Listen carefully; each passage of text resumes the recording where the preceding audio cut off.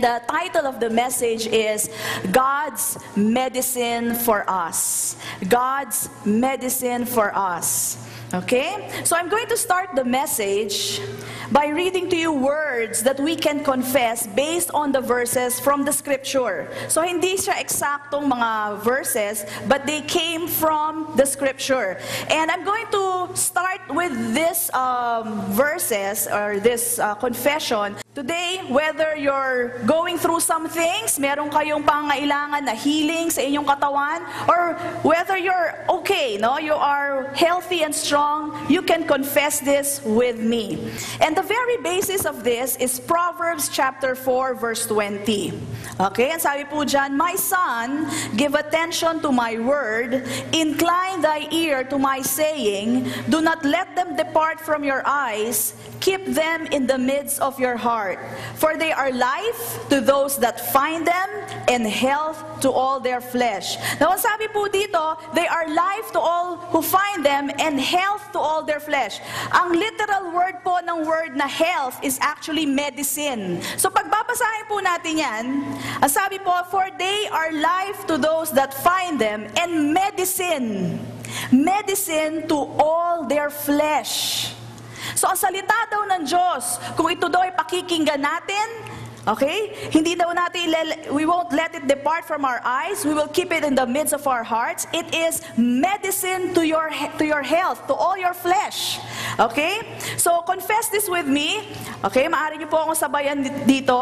Medyo may kahabaan po ito, but this is a good confession. This is your medicine. Amen? So, umpisahan po natin.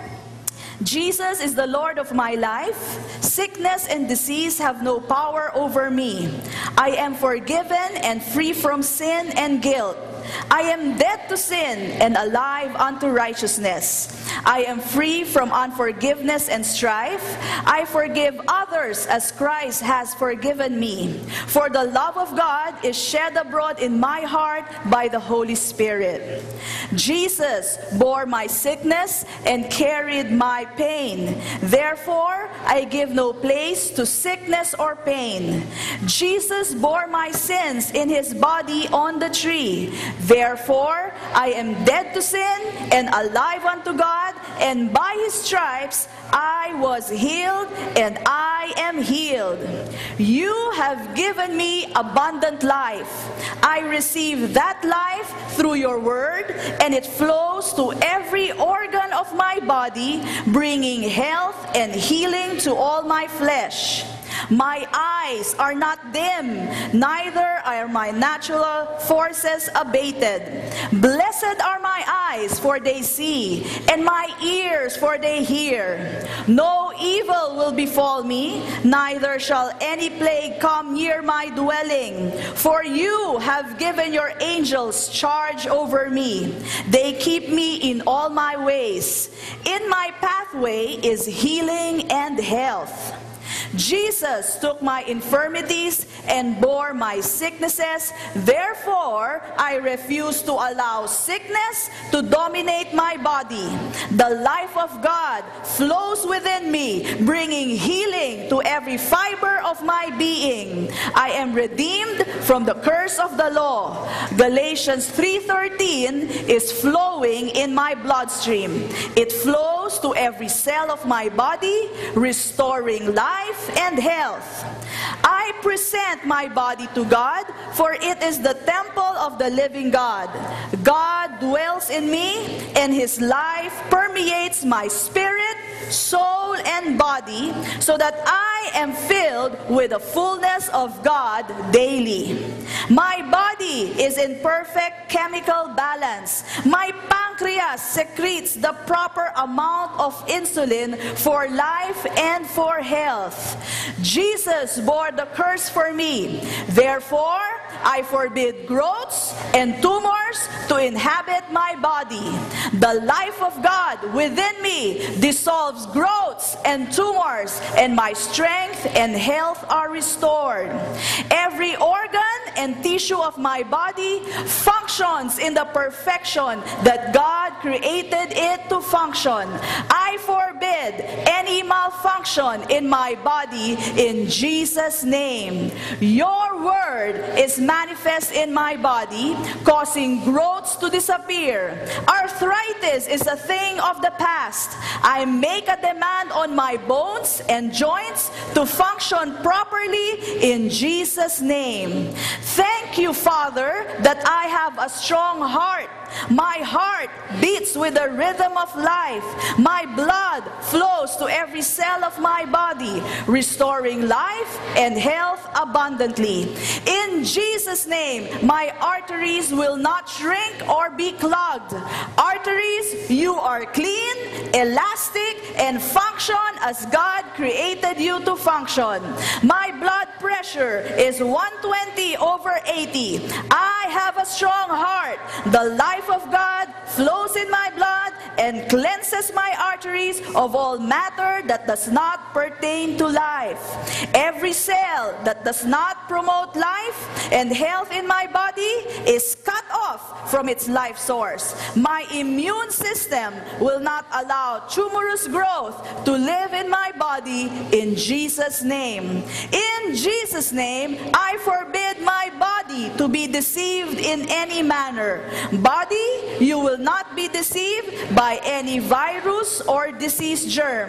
My immune system grows stronger day by day. I speak life to my immune system. I forbid confusion in my immune system.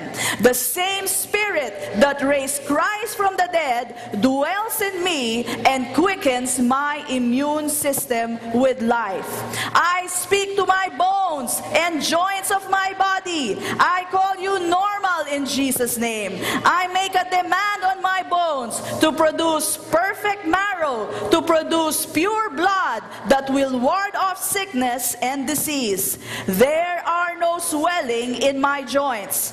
Father, I resist the enemy in every form of deception against me. I confess your word, which is life and healing to my flesh. You have blessed me. My mind is sound. I am full of joy. Depression is far from me. I keep my mind on you. Therefore, I will fulfill the number of my days in good health. Amen. Come on, bless the Lord. Thank you, Lord. Hallelujah. We receive that, Lord God. Hallelujah. So this morning, you have just taken a dose of God's medicine for you. Whether or not you are healthy o meron kayong dinadaanan ngayon, you have just taken God's medicine for you today. Receive that, believe that, and you have it right now. Amen. Amen. Praise God. So, ito po ay both preventive and curative medicine. Kung kayo po walang dinadaanan, well, it will maintain your health in perfect health. Amen? So just continue to confess that, no? And I will instruct you how to do it. But before that, I would like to share with you something that I watched on TV. Kung nakakapanood po kayo ng Oprah, minsan po nanood po ako niyan. And ang special guest po niya ay si Dr. Oz. Okay, si Dr. Oz, he is, kumbaga, well-known siya ngayon. And Dr. Oz said, in one of his guest appearance, sabi niya, medical science is now finding out that the best medicine is not the medicine that you can buy over the counter. Okay, yung sa mga butika, sa drugstore. Hindi na daw yan ang best medicine. They found out. Although, yung mga medisina na yan ay nakakatulong, but that is not the best medicine. And then sabi niya, the best medicine also is not the herbal medicine, alternative medicine, yung mga binibigay po ng mga Chinese, yung mga ugat-ugat, mga dahon-dahon, pito-pito, okay? So, hindi na daw yan ang mga best medicine ngayon. Although, hindi naman niya sinasabing hindi nakakatulong ito'y nakakatulong. But the best medicine, medical science is finding out today, okay, is meditation and confessing of healing in your body. And tuwang-tuwa po si Oprah. You know, Oprah is, they say, born again daw yan. And sabi niya, I'm so glad you said that. Sabi niya ganon. Okay? Because very few would admit na yung confession, di scientific yan sa isip nila. Now, I would like to give some examples.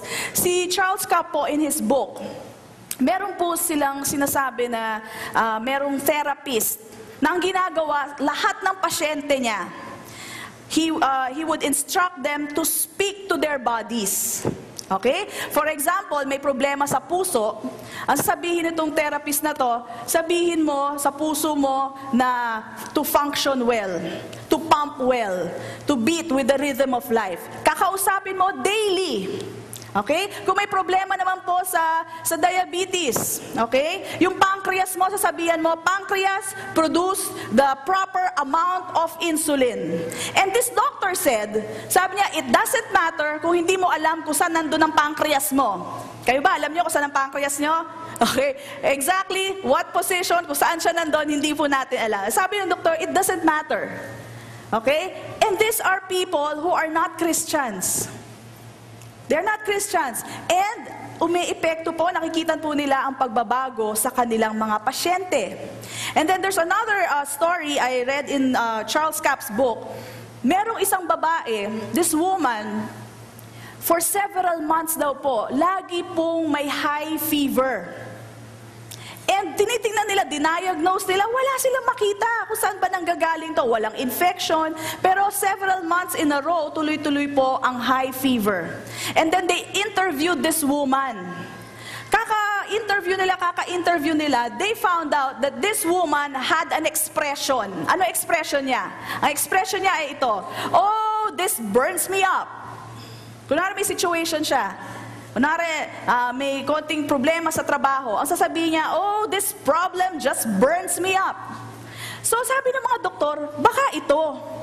So sabi nila, through an experiment, sabi nila, we forbid you to say that.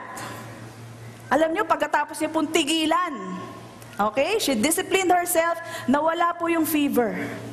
Nawala po yung fever. Amen? Eh ako, testimony ko. Okay? Hindi ko alam Alam ko, there's power in my words. But do you know what? Pag may kausap ako, tapos medyo mabilis yung salita niya. Kunwari, mga anak ko, Mami, gato. Sandali. Nahihilo ako sa'yo Sandali lang, ulitin mo sinabi mo, nahihilo ako sa'yo. Expression ko yun. And then, maski sino po kausap ko medyo naguguluhan ako sa, pakiulit, nakakahilo ka Mga ganyan ako. And then, one time, na-diagnose ako with vertigo. Alam niyo po yung vertigo? Nakahiga ka, bagong gising wala kang ginagawa, hindi ka gumagalaw, yung buong mundo mo umiikot, full swing. Hindi yung ganun lang hindi yung ganun lang. Full swing. Kala mo yung bed mo umiikot ng paganon. Vertigo po yon. And huwag ka magkakamali, pag tumayo kang ganyan, konting galaw ng ulo mo ganyan, lahat ng, yung buong mundo mo umiikot. Vertigo po. And I couldn't find out what was wrong with me. And of course, I went to the doctor. Ano po ba to? They found out na yun. And binigyan lang po ako ng medicine. And then I analyzed it. Sabi ko, ba't ba ako nagkaroon ng ganon? I know I'm protected by God. And then one time, kausap ko yung mga anak ko, sabi ko, nahihilo ako sa'yo Ayun! Sabi ko, doon ko pala nakukuha. Kakasabi ko nang nahihilo ko, nahilo nga ako. Amen? So we have to evaluate what are we saying that is causing those ailments in our body. Lagi mo bang sinasabing, anak, sumasakit ang dibdib ko sa'yo. Itong negosyo na to, naku, pampabigat sa aking dibdib. Alam niyo po, mag-ano lang kayo ng cassette recorder, isang buong araw lang, malalaman mo ang diagnosis, kung saan galing ang sakit, nandun lang sa ilalim ng ilong mo, nasa bibig mo. You've been causing the ailments, okay? And now, science are finding out, medical science is finding out that when you confess the Word of God, or not Word of God, but the words, the right words, okay, over your ailments, mahihil ka. You will receive the healing that you're looking for. Okay? Little do they know, Old Testament times pa, Nakasulat na sa Proverbs. Go to Proverbs. Proverbs chapter 18 verse 21. Proverbs 18:21. At bilugan niyo po yan, tandaan po natin, because this is so powerful. Okay, Proverbs 18:21 says, "Death and life is in the power of the tongue, and those who love it will eat its fruit." Love na love mo bang sabihing matumal ang iyong negosyo? Love na love mo bang sabihing masikip ang iyong dibdib? Love na love mo bang sabihing masakit ang iyong ulo? Kaya nangyayari sa'yo. It came from the power of the tongue. Okay? So, yan po, pagkatanda-tandaan po natin because it affects every aspect of our life. Negosyo, buhay sa pamilya. Lagi mo bang sinasabing magulo sa amin? Okay? You have to say what you want to happen in your life. Gusto mo ng kapayapaan, sabihin mo payapa kami. Gusto mo na blessed ang family mo, sabihin mo kami pinagpala. Gusto mong maayos ang iyong pangangatawan, sabihin mo ako'y pinagaling na ng Panginoon. Ako'y magaling na. Those are the things that we need to confess. Okay? And be careful with the expressions. Yung mga expression lang, sumasakit ang ulo ko dyan sa batang yan. Umaray ang naaaray. Yung mga lagi nagsasabi niyan. Ayan. So, at least, alam nyo na kung saan galing ang sakit ng ulo, di ba? It came from your mouth. It came from your tongue. Okay, other verses that will prove this. Proverbs 12:14 says, "A man shall be satisfied with good by the fruit of his mouth."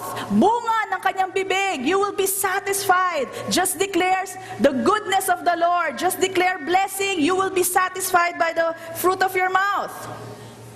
Proverbs 12:18. Sulat lang po natin. Proverbs 12:18, it says, "The tongue of the wise is health." The tongue of the wise is health. Saan daw manggagaling yung health? Sa tongues natin. Okay? Proverbs 13 verse 3. Proverbs 13 verse 3. "He that keeps his mouth keeps his life. He that keeps his mouth keeps his life." If you will be careful with the things that comes out of your mouth, okay, you will keep your life. Mga mister, tigil-tigilan yung sabihin, "Taba mo, misis." Kaya hindi na pumayat yan, kakasabi mo, "Ang taba mo, misis." Amen! At mga misis, alam ko hindi nyo aaminin sa harap ng mister niya, pero pagkausap nyo na yung kaibigan mo, "Ang taba ko nga eh." Di ba? So, kino-confirm mo, sa harap ng mister mo, hindi mo aminin, pero sa kaibigan mo, sasabihin mo. Okay, so if you keep your mouth, it will keep your life. Amen. Okay, now, I gave you the medicine a while ago, kinonfess po natin. Now, how do we take this medicine? That is God's medicine for us. How do we take it? Okay, kung ang doktor po ay nagbibigay ng reseta, you drink this 1 time a day, 2 times a day, 3 times a day, meron din po akong reseta para sa inyo. Okay, if you are not having any ailments right now, for maintenance, pwede nyo pong isang beses, isang araw lang po yan. Okay? But if you are going through some things, meron kayong ailment, meron kayong nararamdaman, okay? You can take this in the morning and in the afternoon, or as much as you need. Pwede ring 3 times a day. Okay? Yan po ang reseta ni Doktora Pastora sa inyo. Alam niyo, natatawa ako. Minsan tinatawag ako, "Doktora." Hindi po ako doktora. Si Pastora po. Okay. So anyway, you take it as much as you need. Bakit as much as you need, Pastora? Because this medicine, okay, is as much as you need it for your faith to develop. This will not benefit God. This will benefit you. As you confess the word of God, your faith is being developed. Okay, so how do you take it? You can take it 1 time a day, 2 times a day, 3 times a day, or as much as you need. The good thing about this kind of medicine, wala pong overdose. Amen? Walang overdose. Take it as much as you need it. Amen. Now, how do we take it? How do we take it? Okay, you take it by speaking the word. Speaking it. Binasa natin kanina, babasahin nyo rin. Now, when you speak the word, merong iba kasi ganito magbasa. O kaya nagbabasa ng mata lang. That's wrong. Okay? The reason why you have to speak it out is so that you will hear it. So, yung volume po niyan should be enough for you to hear it. Why do I need to hear it? Because faith comes by hearing. Amen. So that's why you need to hear the words that you are confessing. As you hear it, it will go to your heart. Okay? And as it goes to your heart, it will produce the faith that you need. Now, you are not convincing God of His Word. Ha? Pwede ba yun? Kinukumbinsin yun Diyos sa Kanyang salita. Kinukumbinsin natin ang sarili natin. Maybe the first time you read it, especially kung bago pa lang kayo, hindi pa kayo masyado exposed sa gantong confessing. Okay? The first time you're going to read this, sabihin mo, ano ba naman itong binabasa ko? But confess it right away. As you confess it, you hear it, it goes to your heart, it produces faith. The next time you confess it again, it goes to your heart, it goes to your ears, goes to your heart, and it produces faith again. Okay? Until such time, there is power being produced. Amen? And that is why every time you feel a weakness, meron ganyan pag nag-iintay ng kagalingan, bakit ganun? Ang tagal. Okay? Kada nararamdaman mo, okay, you go to the Word. You read this confession. Okay? Speak it out, hear it, and let it come into your heart. Okay? So that's the first thing you have to do. You have to speak it out. Number 2, you have to believe it. Now, the believing part will come naturally. Okay? At first, baka hindi ka pa naniniwala, but as you continue to do that, okay, yung heart mo will believe it. Okay? And it will produce the faith. Amen. So, speak it out, and then you have to believe it. Now, question. Pastora, until when should I take this medicine? Okay? Sabi ko naman sa inyo, wala pong overdose yan. So, pwede pong tuloy-tuloy, maski wala ka na, for maintenance nga. Okay, but until when? Until when na ganyan po kahaba yung babasahin ko? Okay, until manifestation. Tagal naman, pastora. Until manifestation. Eh, kayo ba nagre-reklamo kayo sa doktor nyo pag sinabing, ubusin mo tong 2 banig ng antibiotic, ubusin mo yan at huwag kang titigil. Okay, sumusunod tayo, di ba? So, we have to confess it until manifestation takes place. Yung iba nga, pag umiinom ng cough syrup, okay, inom ng cough syrup. Pagka hindi pa nakontento doon sa lakas ng cough syrup na yan, kukuha pa ng ibang brand. Okay, pag hindi pa rin, tuloy-tuloy pa rin sila sa pag-inom, iinom naman na antibiotic. Okay? Pagdating sa salita ng Diyos, ganun katagal, pastora, hanggang manifestation? Yes, hanggang manifestation until it takes place in your life. You do not stop. It is medicine. Remember? It is medicine. You take it regularly and you take it faithfully until manifestation takes place. Okay? So you keep on speaking the word. Now remember, meron lang po akong precaution. Ang precaution ko po ay ganito. Hindi po sa pagko-confess, o baka ang motibo nyo ay ganito, pinipilipit ang kamay ng Diyos. Baka akala nyo, pag kinonfess ko to, mapopwersa na ang Panginoon na ako'y pagalingin. Again, the confession is not for God, it is for you. As you confess that, now you see the way God sees.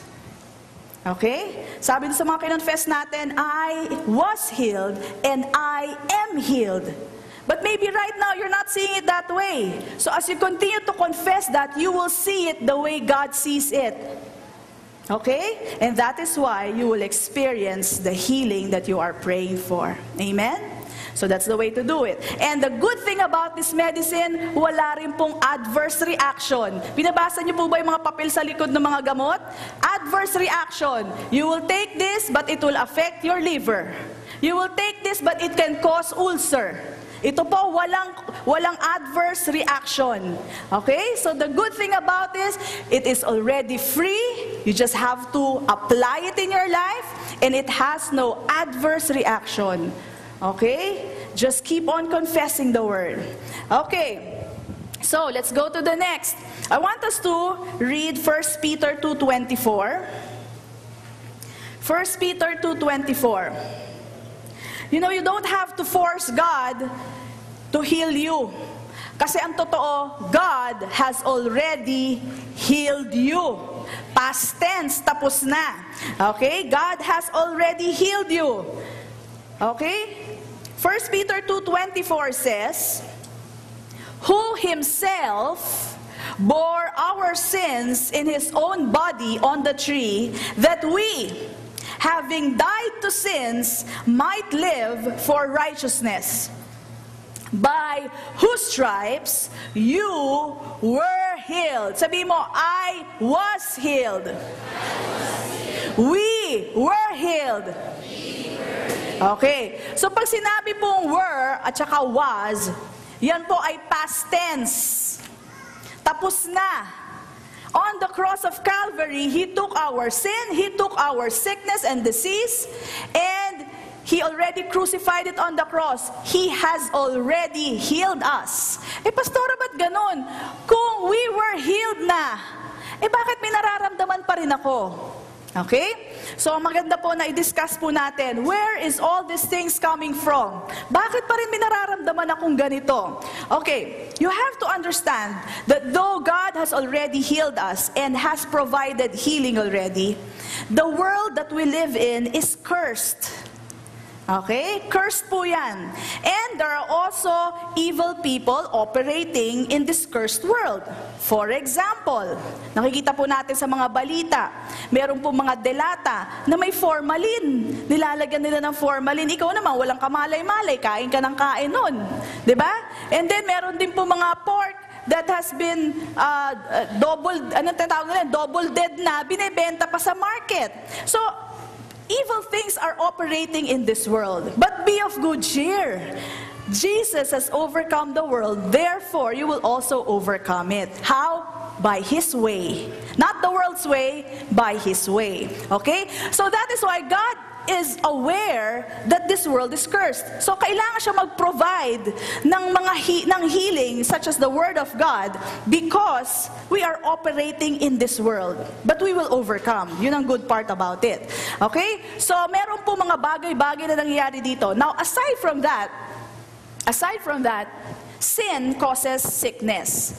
Now, not all sickness was caused by sin. Not all, ha? There was one point in my life that I thought all sickness was caused by sin. And I felt so condemned. Okay, kala ko na, asan ba yung kasalanan ko? Ano ba ginawa ko, Lord? Ba't ako nagkaroon ng sakit? I thought all sickness was caused by sin. But let me give you a verse that will show you that not all sick person is caused by sin. Okay, let's go to James. At least kung kayo'y nagigilty, baka dahil sa kasalanan ko, I'm not saying that sin will not cause sickness. It can cause sickness, yung kasalanan. Pero not all people who are sick, okay, ay galing po sa pagiging makasalanan. James chapter 5, verse 15.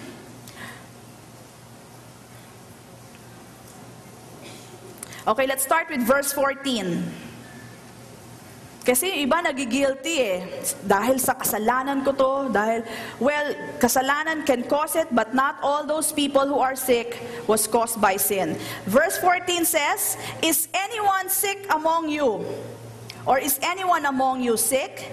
Let him call for the elders of the church and let them pray over him, anointing him with oil in the name of the Lord. Verse 15, and the prayer of faith will save the sick, and the Lord will raise him up. ito na po yung sasabihin ko sa inyo. And if, sabihin natin if. Ano yung if sa Tagalog? Kung, at kung. And if he has committed sins, he will be forgiven. If, kung, ang pinag-uusapan nila isang taong may sakit na. Sabi niya, itong may sakit na to, kung pagpa-pray nyo, okay, the Lord will raise him up. And if, at kung may kasalanan siya, siya'y mapapatawad. Amen? So it doesn't mean that all sick people sinned. Okay? Not all sick people sinned. It's just that we live in a cursed world. Okay? There's this man, his name is a preacher. Siguro kilala niyo siya, si Fred Price. Fred Price has, may wife siya, pangalan si Betty Price, and they live a righteous life. Napakabait ng kanyang misis. And the wife of Fred Price, nagkaroon po ng cancer. And yung mga children nila, when they heard about it, sabi nila, kung yung nanay namin, nakilalang-kilala namin na sobrang bait. She doesn't have a mean bone in her. Ibig sabihin, wala talagang kasamaan sa kanya. Hindi masungit, maayos ang pamumuhay. Okay? And yet, nagkasakit, sabi nila, we're in trouble. Sabi nilang ganyan. Dahil napakakilala nila yung nanay nila eh. Okay? And it came out na kaya pala siya nagkaroon ng cancer was because of a wrong health diet, yung diet niya. Alam niyo po ang diet niya? Ayaw niya uminom ng tubig. Hindi mahilig sa tubig. Umiinom ng soft drinks, umiinom ng kape, umiinom ng kung ano-ano, pero hindi siya mahilig sa tubig. Now, let me ask you, is that a sin? Hindi naman kasalanan yon, di ba? Kaya lang nagkaroon ng unwise decision.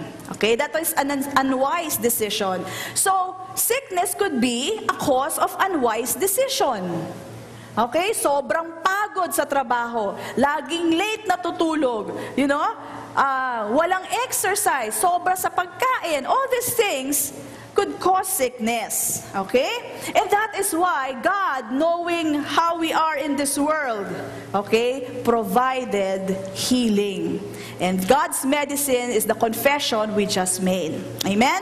Okay, so let's continue. So, in 1 Peter, sabi dito, by whose stripes you were healed. Now, surprisingly, binabasa ko to sa book ni Kenneth Hagin. Alam niyo, sabi niya, this is no longer a promise. Okay? Huwag niyo sasabihin kayo, Lord, pinangako niyo na ako'y pagagalingin niyo. God does not promise in this verse na tayo'y pagagalingin niya. It is already a statement of truth. You were healed by the stripes of Jesus. Sabihin, pinagaling ka niya na. Hindi siya nangangakong pagagalingin ka, ikaw'y pinagaling na. Let me give you an example. Kunwari, Brother Drew, sinabi ko kay Brother Drew, hindi totoo to, sinabi ko kay Brother Drew, yung utang mo sa bangko, binayaran ko na. Hindi pwede magsalita si Brother Drew, si Pastora pinangako sa akin na babayaran ang aking utang sa bangko. Hindi ko pinangako yon, Brother Drew. Sinabi ko sa'yo, binayaran ko na. So the same thing, he said, you were healed. He did not say, I will heal you. That is no longer a promise. That is a statement of truth. It has been done already. And that is why tayo mga born again, tayo mga Kristiyano, kung hindi pa kayo masyado sanay, ang lengguwahe natin dito sa Faith Center, pinagaling na ako ni Lord. Hindi ako pwede sa announcement ngayon. Bakit? Kasi ako'y pinagaling ni Lord. Pinagaling. That's a statement of our faith. Pinagaling na ako ni Lord. Even though you're feeling something, pinagaling na ako ni Lord. Amen? So, let's continue. By His stripes, you were healed. So God still provides healing because of the curse in this world. God wants us whole. Amen? Okay. Now, I'd like to share with you something. Just 1 month ago, almost 2, I went through some things in my health. Okay? I went through some things in my health. And the good thing about it, pag merong kasalita ng Diyos, alam nyo, I found myself saying, I know what to do. Okay? I know what to do. And I started confessing the Word of God. Yung binigay ko po sa inyo, yan din ang kino-confess ko. I confess the Word of God. Day and night, I confessed it. Sometimes 3 times a day, as much as I needed it. Kunwari, meron ako nararamdaman na kahinaan. Okay? O kaya doubt sa isip ko, I go back to the Word. That's what we're supposed to do. Every time you feel there's something wrong, parang hindi ako mapalagay, go back to the Word. Okay? So that's the first phase of what I went through. And you know, when you confess the Word of God, you are actually operating in the Spirit. You're operating in the spiritual realm. Okay? And as I was confessing the Word, nangusap po ang Panginoon. If God did that for me, God will do that for you. As you confess the Word, He will speak to you. At alam niyo, sabi sa akin ng Panginoon, bigla na lang sabi niya, you were healed. Yang nararamdaman mo, yang nakikita mo are just but deception. Pandaraya lang ng kaaway. Huwag mong tatanggapin. Yung nasabi sa akin, huwag mong tatanggapin. You were healed. Okay? And, you know, ang laki pong kagalakan ko when I received that. When did I receive that? As I was confessing the Word. Okay? So you can have the same experience with the Lord. God can speak to you. Rema word po yun. Okay? And I went through some phases in my life. Yung first part po, I was confessing the Word vigilantly, diligently. Talaga pong ginagawa ko yan. And then, meron din pong phase 2. Phase 2, no? So habang naghihintay po tayo ng kagalingan, minsan parang tataka, ba't ang tagal? Ba't wala pa rin ako nakikitang pagbabago? Andun pa rin, Lord eh. Okay? So may time na dinaanan akong ganyan. And again, as I was confessing it, okay, ang next word naman po sa akin ng Panginoon ay ito, rest. Rest. R-E-S-T. Bakit po? Let me share with you na dumating po ako sa punto, kakaintay kay Lord na, you know, kakaintay ko na mag-manifest.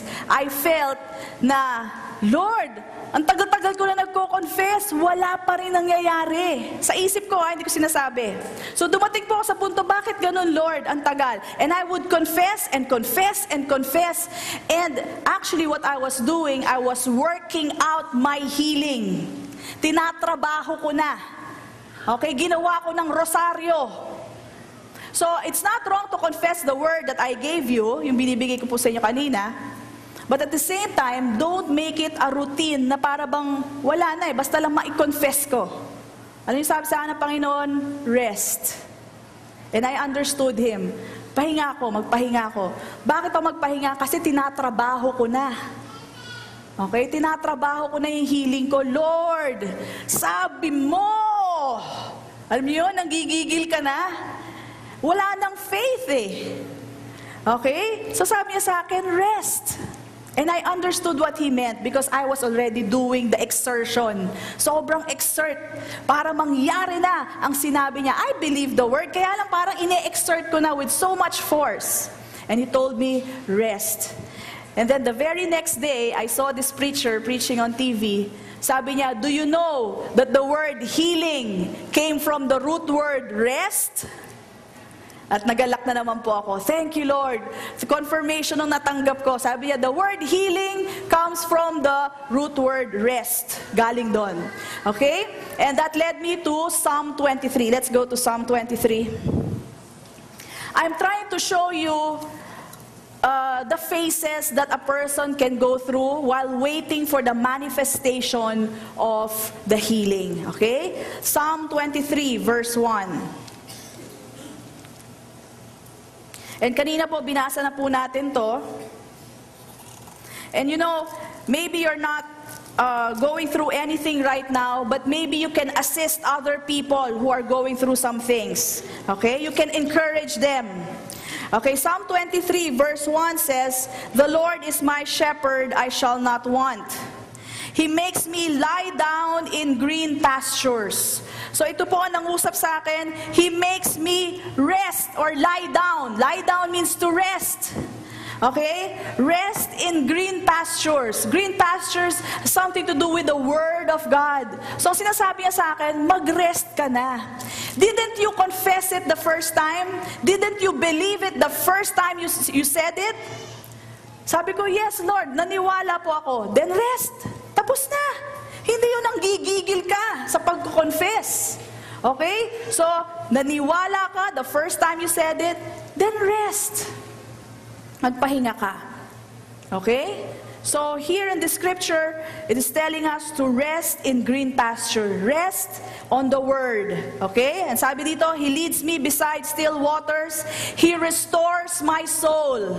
Now, the Lord will not only restore your body, but even your soul. What is your soul? Your mind, your will, and your emotions. Are you going through some things? Are you going through too much sadness? Meron bang nanakit sa inyo na parang sugat na sugat ang inyong nadadama? Okay? The Lord says He restores your soul. Okay? Are you in some kind of depression? The Lord restores your soul. Amen? And then sabi dito, He leads me in the paths of righteousness for His name's sake. Yes, though I walk through the valley of the shadow of death, I will fear no evil, for you are with me, your rod and your staff, they comfort me.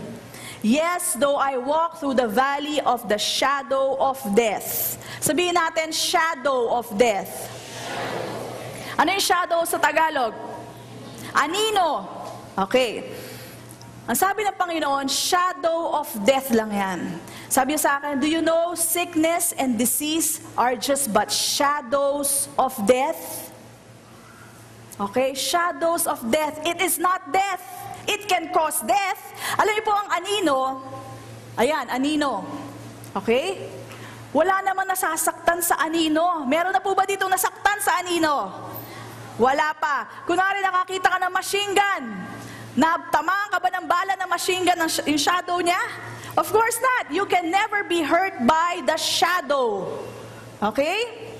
Nung bata tayo, takot na takot tayo sa shadow. Okay? Pero nung tumanda tayo, hindi yan, ano lang yan, raincoat lang yan. And you do something about it. Okay? We are no longer children. Okay? Ibig sabihin, hindi tayo yung bata sa mga bagay na spiritual. Sickness and disease are just but shadows of death, and they will not hurt you. If you are with the Lord is your shepherd, these are but shadows of death. And shadows can never hurt anyone. Pero, meron ding other side yan. Shadows can deceive. Tama po ba? Akala mo yun na talaga. So matatakot ka, and it can cause sickness and disease. Okay? Now, anong nangyayari po sa ibang tao, lalo na kung wala pong salita ng Diyos? Nadideceive sila. Sinabi sa kanila, meron kang ganitong sakit, meron kang ganitong karamdaman. Ano pong ginagawa nila? Tinatanggap nila. Okay? Pagkatapos nila tanggapin, i-confess nila. Okay? Sasabihin nila sa kapitbahay nila, sa mga kamag-anak, meron akong ganitong sakit eh. Nga, pupunta nga ako sa sa hospital eh. Papa-check up nga ako eh. What is really happening is that you are building up your faith for the sickness. Now let me tell you, you do not have to tell anyone about your sickness. Okay? Kung meron po kayo nararamdaman, hindi nyo kailangan ikwento sa kapitbahay nyo, sa mga magulang nyo. Of course, kung kayo'y bata, pwede. Para po sa akin, the best people to tell yung mga karamdaman na ganyan, asawa, okay, and a trusted doctor. That's it. Wala na pong iba. Of course, you tell it first to the Lord. And then the next thing you have to do, you tell your husband, you tell your wife, you tell a trusted doctor. That's it. Hindi yung lahat na lang ng kapitbahay mo, sinabihan mo ng sakit mo, ayan nga, may ulcer nga yan eh. Ayan nga, naku, nilalabanan ng cancer. Ba't nila alam? Kasi sinabi mo. And you know what is happening? It is being established by the power of their own words. The less people who know about it, the better. Hindi nyo kailangang i-broadcast.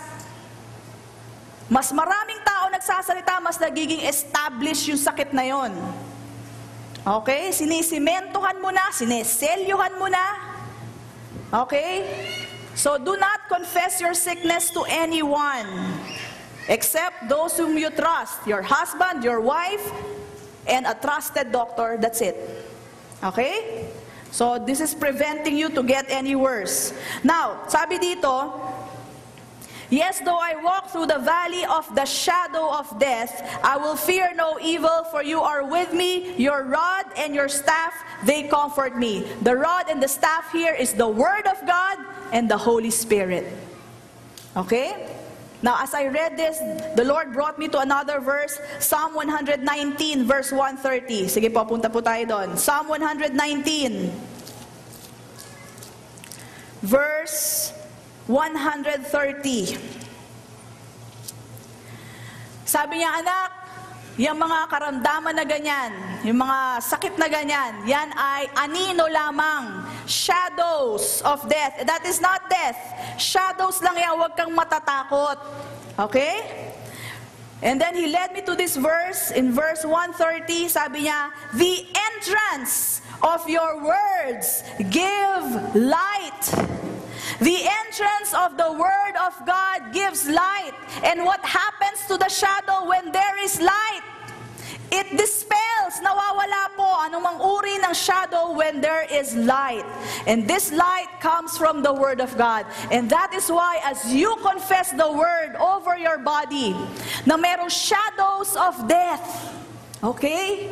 All shadows will have to be dispelled. Kailangan mawala yung shadow na yan. Bakit? Dahil may kaliwanagan na ng salita ng Diyos. Amen po ba? Amen. Are we learning? Amen. Okay. So, let's continue. As I went through my situation, patuloy pa rin po ako nagko-confess. Hindi ko po tinigilan, But this time, rested state po ako. Nagko-confess ako, and I believe that God has already healed my prayer, and I believe na yun ang nangyayari sa aking katawan. But then one time, as I was praying, nagtatangs ako, I was in bed. As I was praying, yung kaaway, may tinatanim sa isipan ko. Okay? Nangyari na ba sa inyo yun? Kung kailan ka nananalangin, abay, ginugulo ka kung ano pinagpapasok sa isip mo, it happens. Okay? And as I was praying, sabi ng kaaway sa akin, magaling ka nga ba? Talaga bang magaling ka na? And I didn't believe him, hindi ako naniniwala sa kanya, kaya lang naiirita ako eh.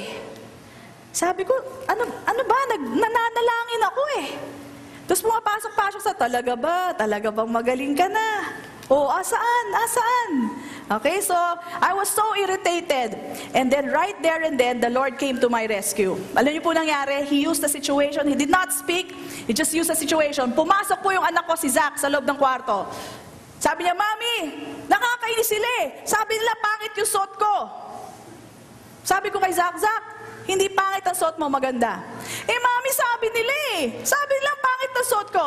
Anak, hindi pangit ang suot mo, maganda yung suot mo, huwag ka maniwala sa kanila. Naiirita pa rin siya. Sabi ko, anak, sino paniniwalaan mo? Yung mga kapatid mo na nang iinis sa'yo? O ako, ang mami mo?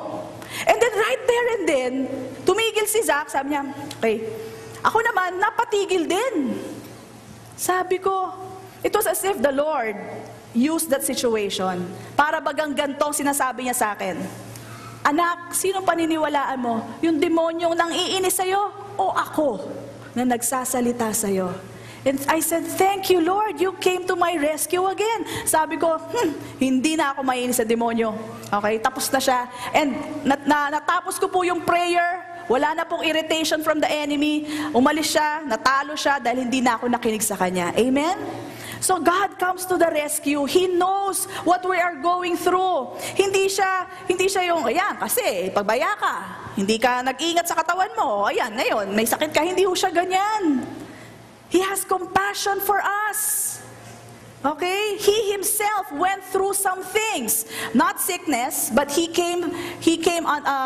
was also tempted. Okay? Let's go to that verse. I want to see you why the Lord has compassion for us. in Hebrews chapter 4. Why is it that the Lord can have compassion for us? Hebrews chapter 4. And we're going to read verse 14. Hebrews 4:14. Don't ever think that the Lord sees your weakness as baliwala. Okay? Hebrews 4:14 says, seeing then that we have a great high priest who has passed through the heavens, Jesus, the Son of God, let us hold fast our confession. Okay? So, ibig sabihin, tuloy-tuloy lang po ang confession. For we do not have a high priest who cannot sympathize. We do not have a high priest who cannot sympathize. He can sympathize with our weakness, but was in all points tempted as we are, yet without sin. Jesus Christ himself was tempted. Was Jesus tempted to give up? Yes, he was tempted. Sabi dito, he was tempted at all points. So, because he went through the same things, okay, he can sympathize with us. He cares about how we feel, okay, what we're going through, okay? So, that's the reason why he can be touched by our situation.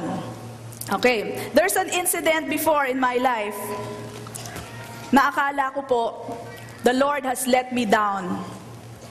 But very immature pa po ako noon. First time, manganganak po ako. Si Iya po yung anak ko. So, the very first time, I was in prayer. Okay?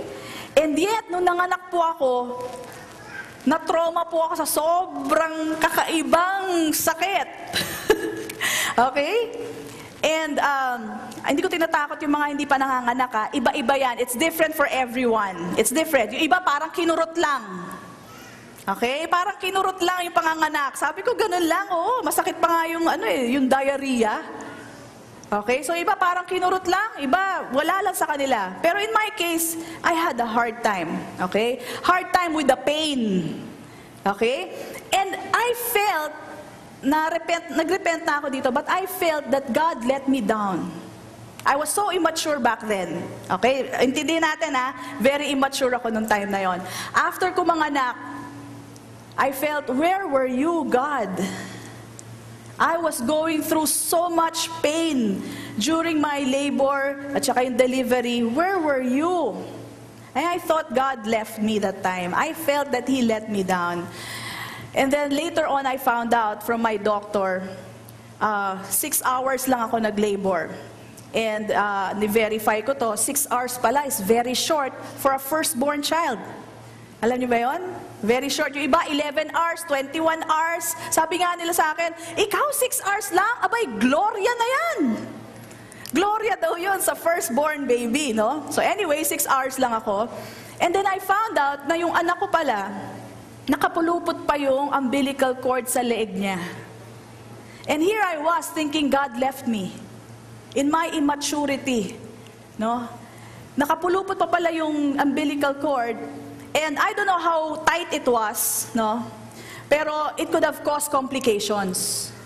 Okay? And alam ko medyo impressive yung nangyari kasi may nurse na nag-check sa akin, naku, yung anak nyo nakapulupot pa yung sa leeg niya. So it was something impressive, I guess, no? So there I was thinking that God left me. Bakit wala siyang ginagawa doon sa haba ng 6 hours na yon? But all the time, He was in the midst of my situation. Amen? Overnight lang ako sa hospital, lumabas kagad ako. Okay? And I repented. Lord, I'm so sorry. I thought you weren't there. Akala ko wala kayo dahil sa pain that I went through. But He was there all the time, guiding the doctor, guiding the nurses. Okay? And I went home safe and sound. Wala pong nangyari sa anak ko, wala pong complications. Okay? And ako, dami ko pong comedy. Kaya nung 4 na po yung anak ko, yung doktor ko sabi niya, ilaligate na kita. Kasi sobra po akong makasigaw. Ay, ano tawag doon? Mababa ba threshold ko sa pain o mataas? Mababa. Okay, mababa ang threshold ko sa pain. Hindi nga ako tinablan ng anesthesia. Ganong klase. And may nangyari po sa akin, kwento ko po sa inyo, nandun po ako, nakahiga ako, iniintay nila lumabas yung bata. Narinig ko sila, sabi nila, sa Wednesday na lang natin gawin. Akala ko, sa Wednesday nila itutuloy yung panganganak ko. Kaya sabi ko, hindi! Bumangon po ako, tapos kukunin ko yung bata. Tapos sabi ng mga nurses, anong ginagawa niya? Tapos pinahiga nila ulit ako, paggising ko, nakatali na yung kamay ko. Okay? Sila na, pag hindi nila tinali yung kamay ko, baka kung ano pong gawin ko. You know, and I have a lot of comedy, sabi nga ni Pastor, hanggang sa labas ng delivery room, naririnig kita. Para daw akong baka. Ganun daw ang pag-uhul ko, hindi daw yung parang sumisigaw, para daw akong baka. And yung mga nurses, minsan doon sa pangatlo kong anak, sabi sa akin, naku, Mrs., ang bait-bait niyo naman. Habang nag-iintay ako ng labor ko, ang bait-bait niyo naman, Mrs. Sabi ko, intayin mo. Intayin mo. And true enough, alam mo siya yung una ko nakuelyo, yung anesthesia ko! Talagang kinuelyo ko po siya, nagulat talaga siya. Because sabi nga ng doktora ko, alam niyo ba, mahiyain yan.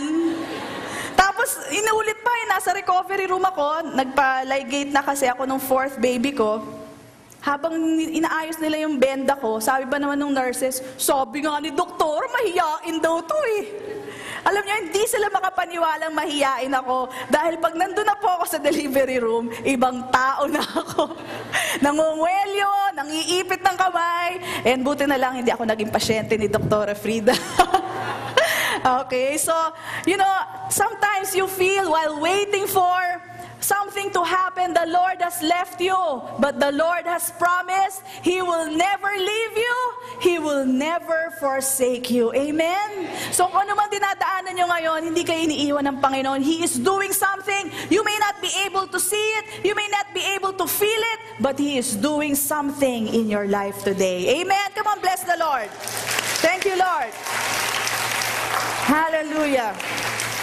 Okay, so, yun na nga po, tinanong ko kay Lord, Lord, balik ako doon sa aking pinagdadaanan. Sabi ko, Lord, why is it na hindi nyo na ako bigyan ng instant healing? Sabi ko, yung woman with the issue of blood, binigyan nyo instant healing. Okay, bakit ako, bigyan nyo rin ako ng instant healing ngayon? Now, I heard a message from Pastor Fred Price. Sabi niya, do you know that the Lord does not promise any miracles to the New Testament believers? Basahin daw natin ang New Testament. Basahin niyo lahat yan and see for yourself if God promised you a miracle. Wala daw.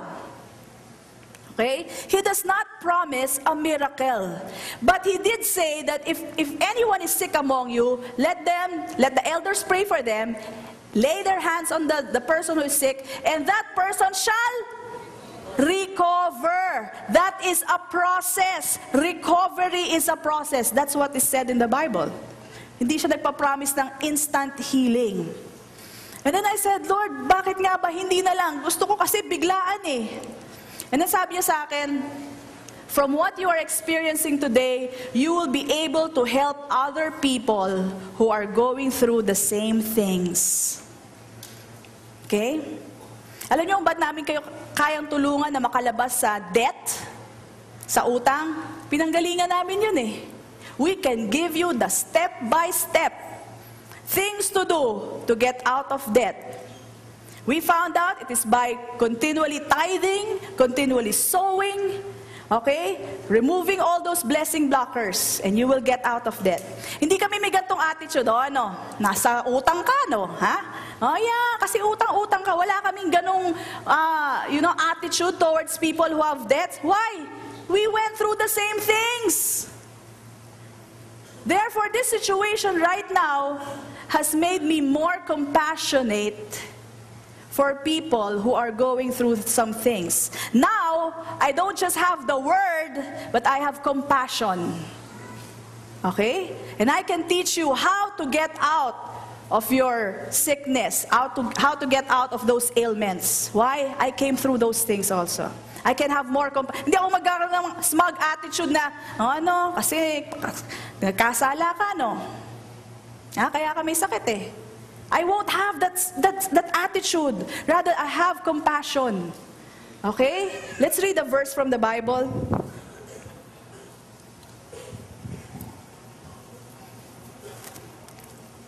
James chapter 1. And let me give to you a verse that has something to do with trials. James chapter 1, verse 2.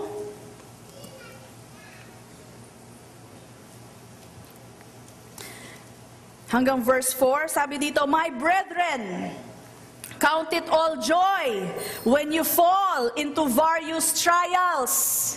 Sickness, going through sickness could be a trial for you right now. But the word says, count it all joy. Why? Hindi dahil sa masakit siya, kaya mo ika-count it all joy. Why?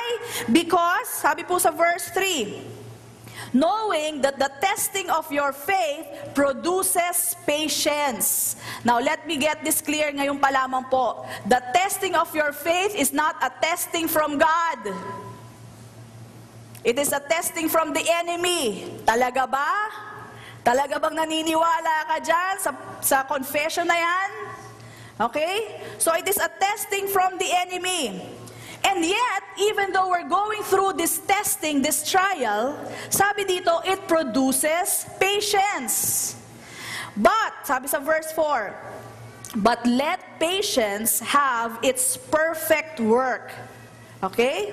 That you may be perfect and complete, lacking nothing. Now, the word perfect here, that you may be perfect, is the word mature. And I can testify to you that though I go through these things, I went through these things, I have become more mature in dealing with people who has some ailments. So I just don't have the word now, I also have compassion. That's a good combination. Okay? I have more compassion for people. I'm not saying it's a good thing I'm going through this. Okay? And it's not given by God. Naku, kahapon, nanonood ako ng TV. Kilala pa naman yung minister. Okay? Sabi niya, yung mga Israelita, nilabas ng Panginoon buhat sa Ehipto at dinala sa wilderness. Kaya sabihin mo sa katabi mo, tanong mo sa kanya, saan galing ang problema mo? Sabi naman ng mga tao, saan galing ang problema mo? Sabihin mo sa kanya, ang problema mo ay galing sa Diyos. Sagot naman yung mga tao, ang problema mo ay galing sa Diyos. Sabi niya, sabihin mo sa katabi mo, saan galing ang sakit? Sabihin mo sa katabi mo, galing sa Diyos ang sakit. Sabi ko, mali ka, mali ka. Sigaw ako na sigaw doon, mali. Sabi ni Pastor Mark, galit na galit, oh. Galit na galit daw ako. Paano? Nasa national TV sila, hindi sila cable, ah. National TV pa man din. And they were teaching these things. Sabi ko, napaka-foul. Tapos sabi pa niya, and that is why you trust God. Because if you don't trust God, you will not have a better future. Sabi niya ganyan. Sabi ko, hindi ba kasi nungalingan yan? Magtitiwala ka sa isang Diyos na nagbibigay ng sakit, nagbibigay rin ng kagalingan. Paano ka magtitiwala sa ganong klaseng Diyos? Sa tao nga lang eh. Paano ka magbibigay ng tiwala sa taong minsang mabait, minsang masama? Minsan aapihin ka, minsan mabait sa'yo. Minsan nagsasabi ng totoo, minsan hindi. Paano ka magtitiwala sa ganong klaseng tao? Hindi ka magtitiwala sa Diyos pang ganong klase. Sabi ko baka ibang Diyos ang pinag-uusapan nila. And they're teaching this on national TV. Just yesterday, Saturday yon. Hindi ko na sabihin yung channel. Just yesterday. Okay? So, the testing does not come from God, but though you're going through this, it produces patience in you. And it perfects you. Okay? So count it all joy because it produces patience in you. You do not thank God for the sickness. You thank God that it is producing patience in you and it is maturing you, completing you. Amen? Okay. So now it leads me to the last part, which is what are we supposed to do now? Number 1, act on the word. Sige po, sulat natin, act on the word. Act on the word like it's true. So kung kayo po'y naniniwala kayo'y magaling na, paano bang gumalaw ang isang taong magaling? So kung dati hindi mo magalaw ang kamay mo, unti-unti mong galawin. Okay? Act like the word is true. Kung dati, nararamdaman mo, hindi ka makagalaw, hindi ka makatayo sa kama mo, try to do it. Now, hindi ko sinasabing mag-aerobics ka. Okay? Sabi ni Pastora, kailangan daw gumalaw ako. Okay? Hindi ho yun na sinasabi ko. At least do something that you've never done before. Act on the word. Act like the word is true. Okay? Okay, next. Number 2, put the Lord to work for you. Put the Lord to work for you. 1 Samuel 17 verse 47. 1 Samuel 17:47 says, the battle is the Lord's. The battle is the Lord's. If you've already confessed the word, if you are already acting on the word, okay, just allow the Lord to do the battle for you. Sabi sa salita ng Diyos, cast all your cares upon the Lord, for He cares for you. Pag kinas nyo ng ganyan, huwag nyo na ulit kukunin. Yung iba kasi pagkakas na gano'n, Lord, pahiram. Tapos sila na naman ang gagana, sila na naman ang gagawa. Until you give it and cast it to the Lord cannot fight the battle for you. Okay? Pag naibigay nyo na, huwag nyo na ulit kukunin kay Lord. Cast all your cares upon Him, for He cares for you. 2 Chronicles 20 verse 15 says, 2 Chronicles 20 verse 15 says, be not afraid, nor be dismayed. The battle is the Lord's, it is not yours. It is not yours. Don't try to figure out, Lord, paano mo magagawin yun? Paano bang pag nag-confess ako, gagaling ako? Don't try to figure out in your head. Tanong ko sa inyo, pag ang doktor nyo ba nagbigay ng reseta sa inyo, o inumin mo tong gamot na ito, itong antibiotic na ito, tinatanong nyo pa ba sa doktor nyo, Dok, paano po ba? Paano po ba ako pinagagaling niya ng tabletang yan? Sinabi pa sa inyo ng doktor, kasi pag inilulun mo yan, matutunaw yan, tapos absorb ng bloodstream mo, pupunta sa puso mo, pupunta sa ganito. Ini-explain pa ba? Hindi mo naman tinatanong yung doktor mo pagka ganun, di ba? Basta, okay dok, iinumin ko. Pero pagdating sa salita ng Diyos, all of a sudden, you have to understand how. Bakit kailangan mo biglang maintindihan kung paano gumana ang salita ng Diyos? All of a sudden, nagkaroon ka ng duda. Paano ba nag-work yun? Na magko-confess lang ako? Iigi na kagad ako? All of a sudden, you need to know the details. Is it because you trust the doctor more than God? Okay? So, ilagay po natin, tiwala natin sa Panginoon. Okay, number 3. Number 3, walk in victory. Walk in victory. 1 John 4:4. 1 John chapter 4, verse 4. Sabi po dito, you are of God, little children, and have overcome them. For greater is He that is in you than he that is in the world. Therefore, you can walk in victory. Okay? Walk like you have the victory already. Maski may nararamdaman ka. You don't even have to talk about what your problem is, what your sickness is. Hindi mo na kailangan i-discuss yan sa mga kapitbahay mo. Amen? Okay, number 4. Don't struggle in prayer. Number 4, don't struggle in prayer. Now, how does a person struggle in prayer? Yung mga ibang tao, sobrang haba manalangin, wala namang substance. Hinahabaan ng panalangin, baka sakaling sa haba ay marinig ng Diyos. Don't nag God. Hindi mo kailangang inag ang Panginoon. Make your prayer full of substance. How do you do that? Yung binigay ko pong confession sa inyo, that is a prayer already in itself. And it is with substance. Why is it with substance? It is with the Word of God. It came from the Word. Okay? So make sure that your prayers are with substance. Ano pa ho ba yung struggle in prayer? When you pray with crying. Nakakala natin dahil sa iyak natin, pakikinggan tayo ng Diyos. Na dahil sa pag-iyak natin, mas mukha kasi akong seryoso pag umiiyak ako. Okay? Now the Word of God says, come boldly to the throne of grace. So boldness has nothing to do with crying. Now, I'm not saying crying is wrong. Hindi ho masama ang umiyak. Okay? Pero dapat ang iyak nyo, ang dahilan nun, dahil alam mo, sasagutin ng Panginoon. Okay? You are before God, who is the answer to your problems. Okay? And when you pray, don't make it so long na ikaw na lang ang nagsalita. For example, sa dalawang tao, yung isa mas maraming nalalaman, yung isa kakaunti ang nalalaman. Sino ang dapat mas nagsasalita? Yung maraming nalalaman o yung konting nalalaman? Yung maraming nalalaman. Now, before God, sino dapat ang mas nagsasalita? Ikaw o ang Diyos? Ang Diyos. So, keep your prayers concise, with substance, and let God speak to you because He knows the answer to your situation. Amen? No crying. Pwedeng umiyak pero hindi dahil wala ka ng hope, kaya ka umiyak kay Lord. Umiyak ka dahil, thank you, Lord. May kasagutan na. Amen? Next, when you pray, okay, do not pray without confidence. Do not pray without confidence. Na ang gagawin mo, pwede po bang pa-pray over kay pastor? Bakit kay pastor? Kasi, yung power, mas powerful kung sa kanya manggagaling. Wrong.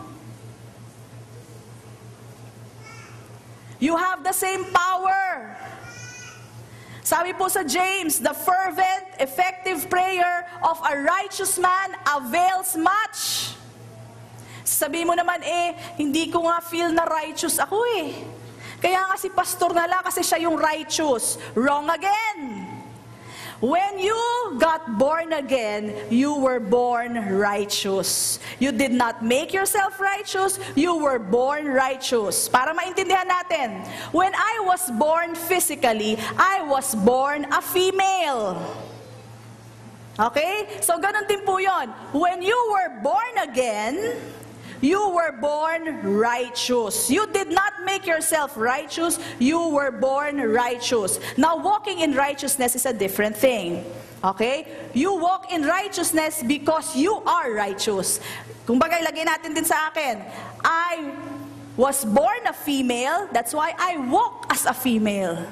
I act as a female. Balik ulit natin. You were born again and you were born righteous, kaya nga you should walk in righteousness. Amen? Amen. And that is why, because you are righteous, your fervent, effective prayer will avail much. It is the same power, it is the same anointing when you pray for yourself and when Pastor Mike or Pastora Mean will pray for you. It's the same thing. Amen? You just have to believe that you are righteous. Amen? Okay, and lastly, so you've done acting on the word, you've put the Lord to work for you, you walk in victory, you don't struggle in prayer. The last thing to do is to stand. That's the last one. Stand. Ephesians 6:13 says, therefore, take up the whole armor of God that you may be able to stand, to withstand in the evil day. So sickness and disease, going through that is an evil day. And having done all, to stand. Nagawa mo ng lahat, stand. Amen? All you have to do now is stand. And there's one good thing to do when you're standing. And that is to praise God. That is to thank God for what He has done in your life. Amen? Amen.